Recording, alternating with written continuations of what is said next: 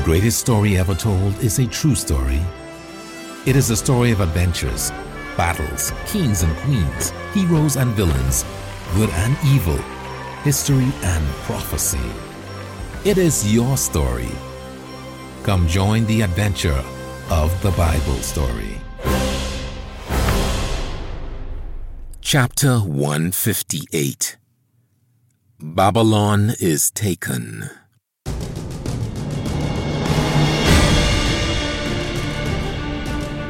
Babylon was in an uproar. Their king had gone insane. Nebuchadnezzar now dwelled in pastures and caves like a wild man. Those curious enough to go looking for him would sometimes chance upon the famous world ruler eating grass and sleeping with livestock. As the years passed, his hair grew, becoming matted and tangled, taking on the appearance of bird feathers. His fingernails also looked more like talons. The longer he was deprived of his human spirit, the more grotesque and deformed King Nebuchadnezzar became. After 7 years of this extreme and humiliating punishment, Nebuchadnezzar woke to see the sun peeking over the horizon. As usual, he was covered with the morning dew. This morning, however, was different. God had returned his human spirit to him, and the king suddenly realized who he was. He was shocked at what he had become, but slowly his memories returned. He remembered God's warnings and the last day of his sanity. Nebuchadnezzar looked up to the sky and thanked God for returning his understanding to him. The great king had learned his lesson. He knew that God appoints kings according to his will, and he finally submitted himself to his authority.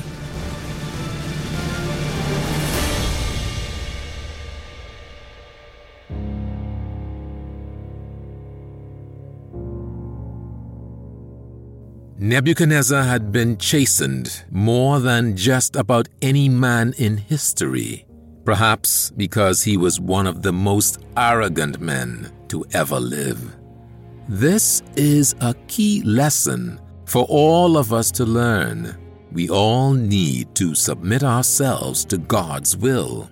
If we refuse to obey, God will humble us no matter who we are. But God is also compassionate and merciful. Once he returned Nebuchadnezzar's human spirit to him, and the king proved himself repentant, God also restored to him the kingdom of Babylon. Even more majesty and blessings were given to him. The king recorded these events by his own hand, preserved by God as the 4th chapter of Daniel, so we would have this dramatic example to learn from. King Nebuchadnezzar died 1 year later. Sadly, the next king of Babylon had the same great arrogance and vanity that God had worked so hard to eliminate within his predecessor.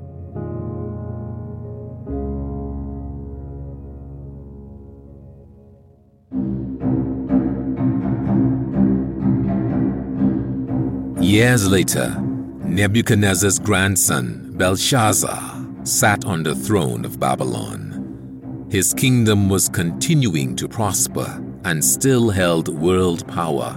Belshazzar enjoyed all the pleasures available to him and worshipped the false gods of his countrymen.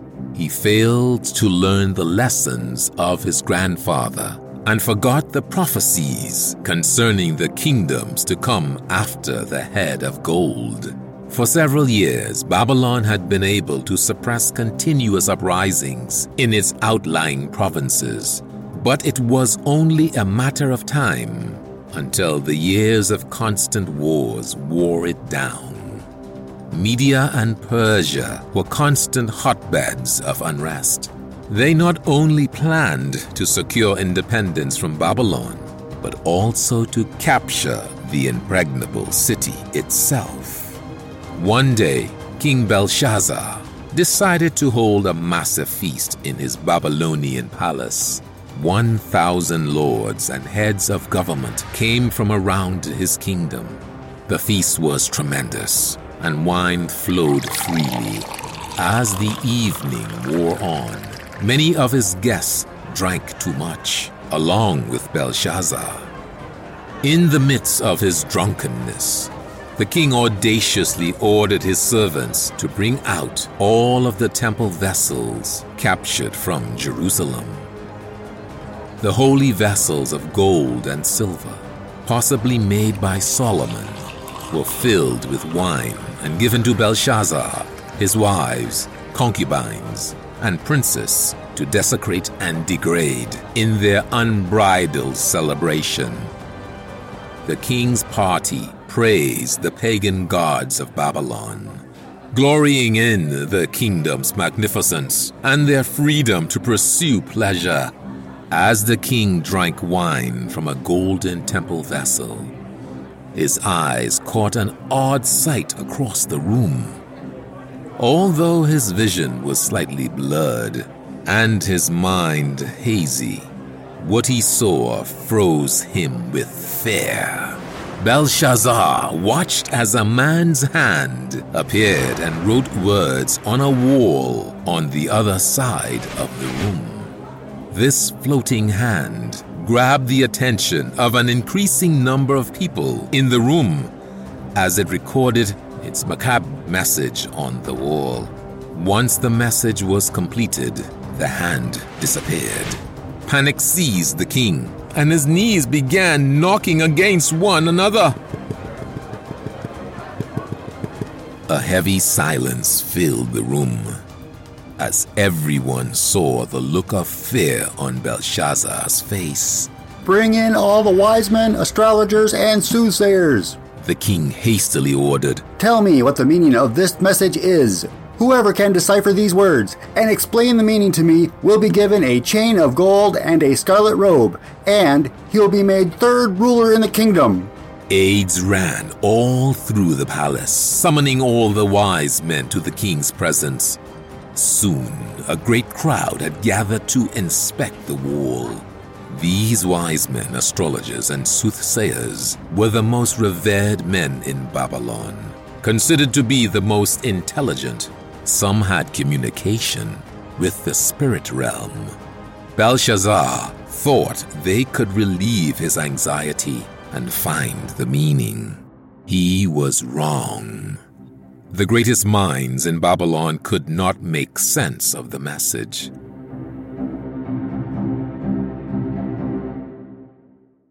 Belshazzar's entire palace was filled with fearful speculative chatter, each wondering what the hand had written on the wall.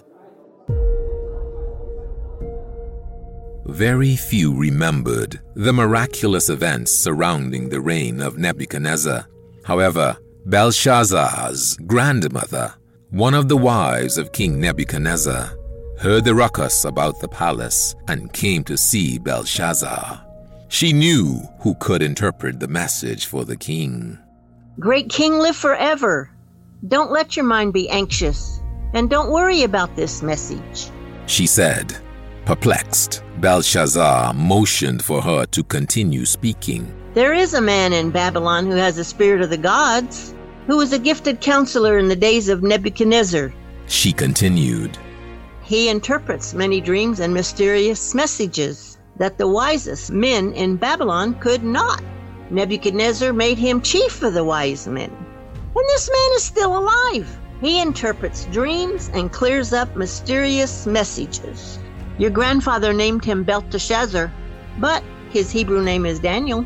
He can interpret this writing for you, if you call for him." Without hesitation, Belshazzar sent a multitude of servants to find Daniel. Soon, the prophet was brought before the king.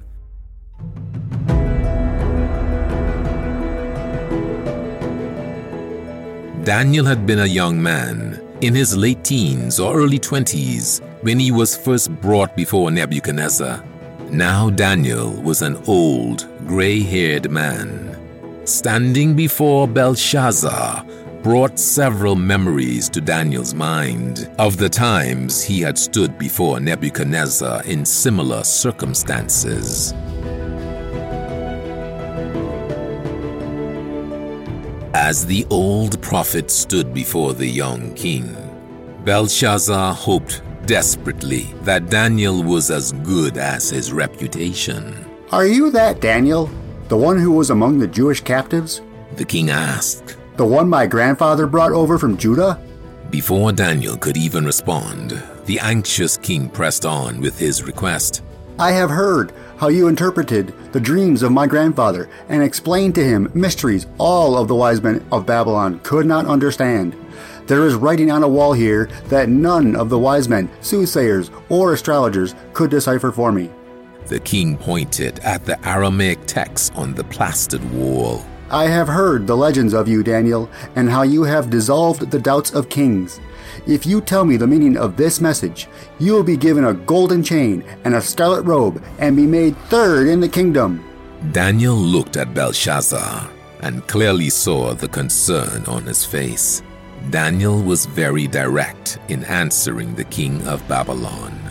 God had already communicated to Daniel what to say. He had a very direct lesson for this arrogant king.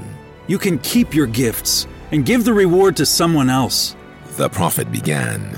He was a man of sterling character, not even tempted by worldly riches.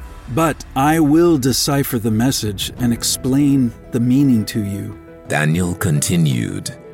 O king, God gave the kingdom of Babylon to your grandfather Nebuchadnezzar, so he would rule all nations, and the earth would tremble and fear him.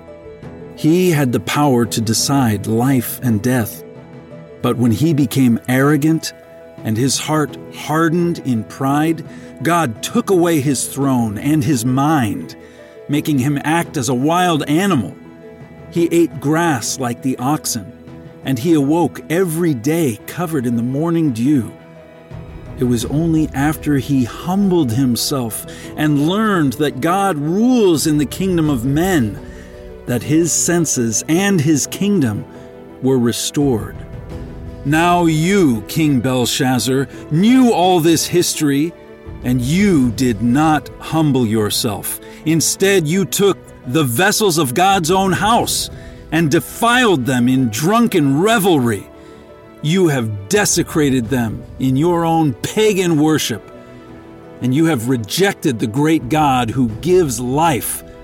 From him was the hand sent to give you a message. At his words, a sense of doom began to overwhelm the king. Daniel walked over to the wall and began explaining the message. The words on the wall read, Mene, Mene, Tekel, Upharsin.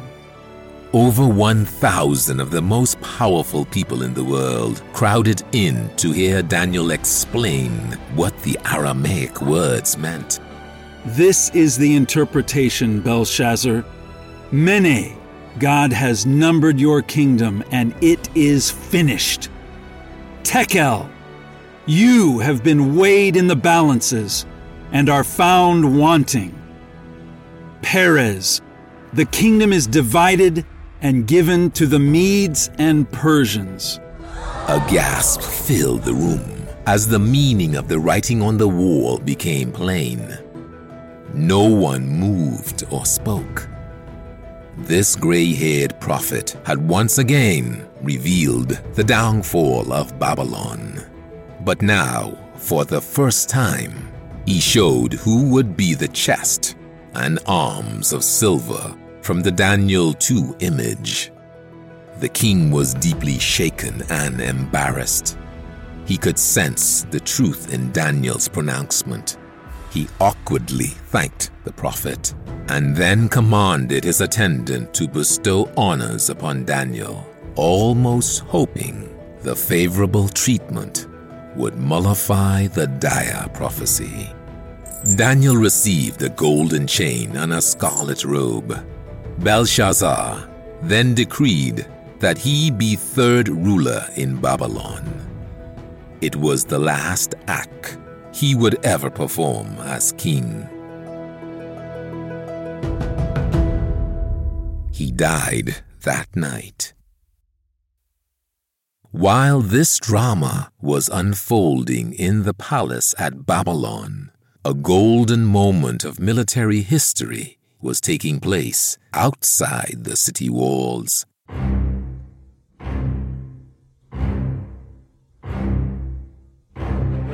A large army, led by Cyrus and Darius, rulers of the Medes and Persians, was preparing to assault the impregnable fortress of Babylon. The city was immense. Its walls were 200 to 300 feet tall. To avoid a long siege against the city wall's strong defenses, Cyrus chose a more ingenious route. The river Euphrates flowed through the city.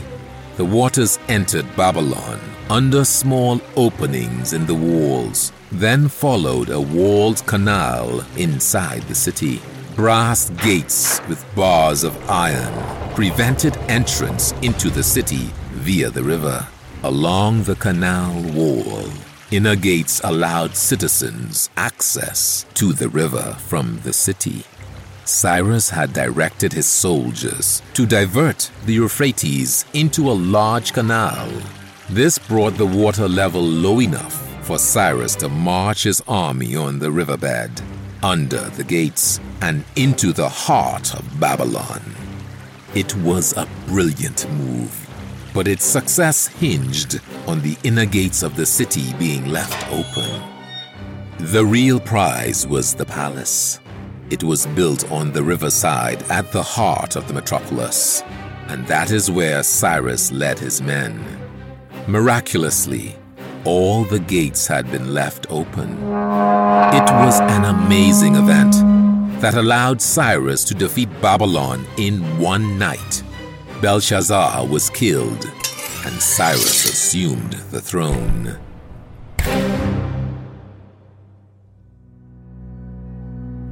However, the most incredible facet of this history is that it was all prophesied 150 years earlier. Isaiah 44 and 45 contain an amazing prophecy that foretold how Cyrus would conquer Babylon.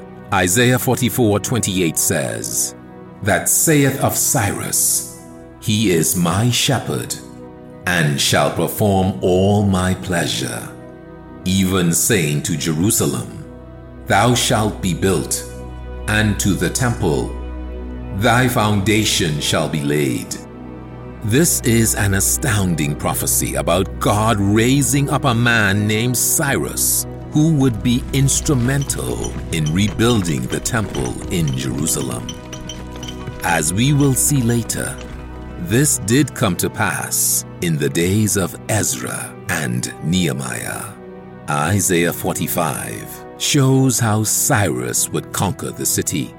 "Thus saith the Lord to his anointed, to Cyrus, whose right hand I have holden, to subdue nations before him. And I will loose the loins of kings, to open before him the two levied gates, and the gates shall not be shut. I will go before thee, and make the crooked places straight. I will break in pieces the gates of brass, and cut in sunder the bars of iron." God set Cyrus aside from birth for the special purpose of allowing the Jews to return to Jerusalem. God also prophesied how Cyrus would conquer the most impregnable fortress of his day. This amazing fulfilled Bible prophecy is an astounding proof of God's existence, and it opened a new chapter in the history of God's people.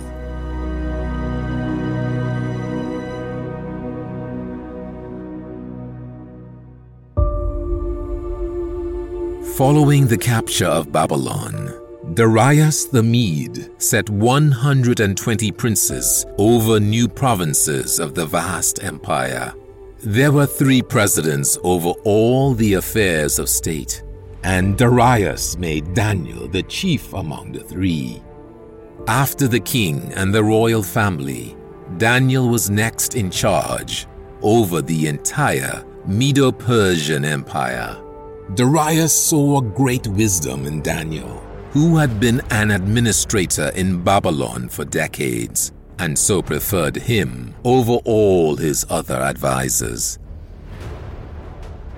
This favor aroused considerable envy among many of the presidents and princes, some of whom had been with Darius for many years.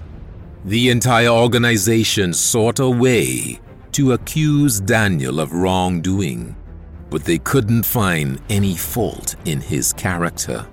They observed how rigidly and vigorously he obeyed God, and decided to use this against him, hatching a scheme to force Daniel to break the law of the land. The top presidents and princes approached the king. "King Darius, live forever!" they proclaimed. "All the top leaders of your kingdom have drafted a royal decree that forbids any man to petition any deity or man other than you for 30 days. Any who defy this would be thrown into a den of lions as punishment." The leaders pressed the king to sign the decree. "Now, great king, establish this decree and make it law, so that it cannot be changed, as is the tradition of the Medes and Persians, whose laws can never be withdrawn." His thoughts preoccupied with establishing the rest of his newly conquered kingdom, Darius hastily signed the decree. He did not consider the ramifications of such a law.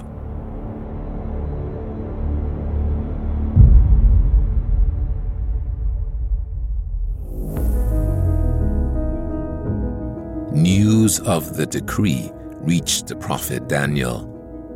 Being seen praying in public meant imprisonment and a trip to the lion's den. He thought back across the span of years to the many times jealous advisors had plotted his downfall or tempted him to disobey. God had seen him through all those trials. The old prophet was not about to let a law keep him from praying to the great God. The king's advisors had been carefully observing Daniel's activities. They knew he prayed 3 times a day in his chamber, kneeling on the floor with his window open to the west toward Jerusalem. The conniving presidents and princes sent spies to observe if Daniel continued his daily routine. Soon, they returned with a report. The old prophet was on his knees praying to his God. Now was their chance to bring down this old Jew who had preeminence over them. They immediately went before the king. "Great Darius," their spokesman began, "you have just recently made a new law concerning any man who makes a petition to their God. You decreed such an offender would be thrown into a den of lions. Do you remember this decree?" Darius was somewhat puzzled by their inquiry. "Of course, I remember," he said. The top leaders struggled to conceal their elation at their victory.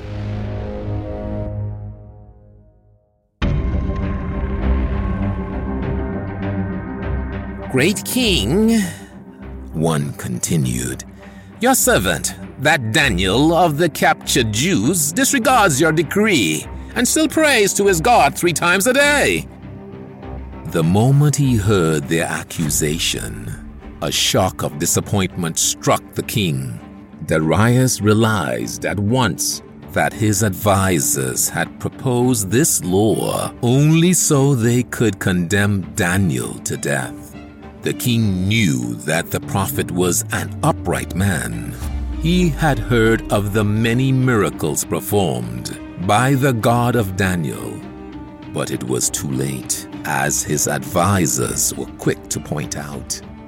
Remember, great king, once a decree is made and approved by you, it cannot be changed.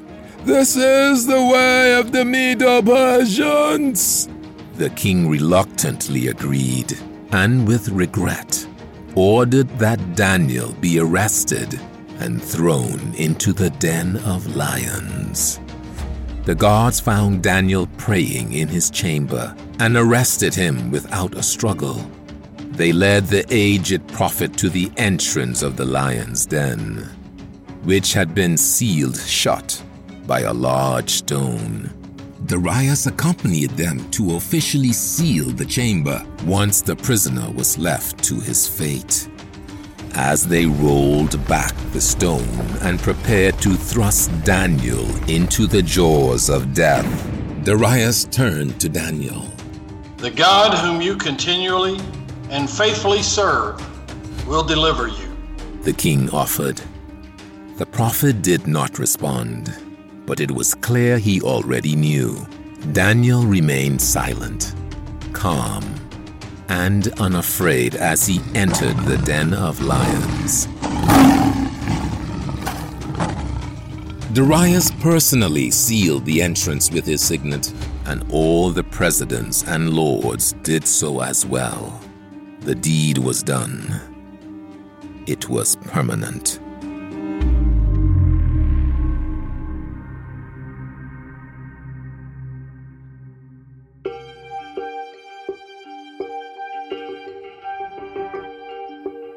Darius began to fast as soon as he returned to the palace. He grew more restless and frustrated as the night wore on. He forbade any of his servants to see him. Sleep fled from him. All night he lay awake, thinking about the fate of the old prophet. As the sun began to appear over the horizon, the king arose and quickly went to the lion's den. He peered through a barred opening at the top of the den. Through the murky darkness of dawn, he could see several lions pacing back and forth on the rocks below. The bones of previous prisoners were scattered throughout the den. The king anxiously looked for any sign of Daniel, but he could only see the prowling predators. Darius, the most powerful man on earth, lamented the death of the great man of God.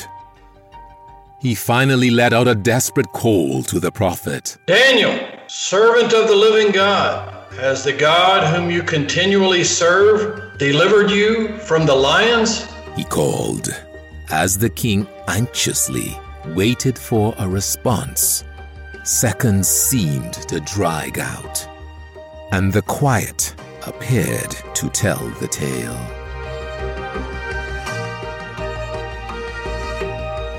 But then, a voice arose from the darkness. Great King, live forever. My God has sent an angel to shut the mouths of the lions, and no hurt has come to me. Daniel continued.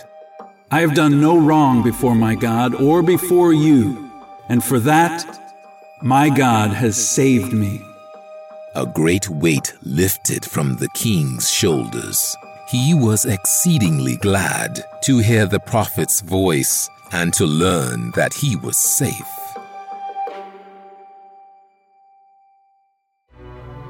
Darius immediately ordered the guards to remove the prophet from the den. As he emerged from the darkness, no trace of harm could be found on him. Once Daniel was safe, Darius set himself to deliver justice to those who had accused the prophet. All the top advisors and lords involved in the plot were rounded up, including their wives and children. Darius then commanded that they be thrown into the den of lions. Released from the angel that had shut their jaws, the great beasts pounced on their prey. Darius then wrote a decree and sent it to all nations, languages, peoples under his domain. The decree read, Peace is unto you. I make a decree that in every dominion of my kingdom will men tremble and fear before the God of Daniel. He is the living God, steadfast through eternity, and his kingdom can never be destroyed, and his dominion will last until the end of time. God rescues and delivers and is full of miracles. He has done that for Daniel, whom he saved from the power of the lions. Daniel was restored to his position in the kingdom and never again had his life threatened by plotting, scheming enemies.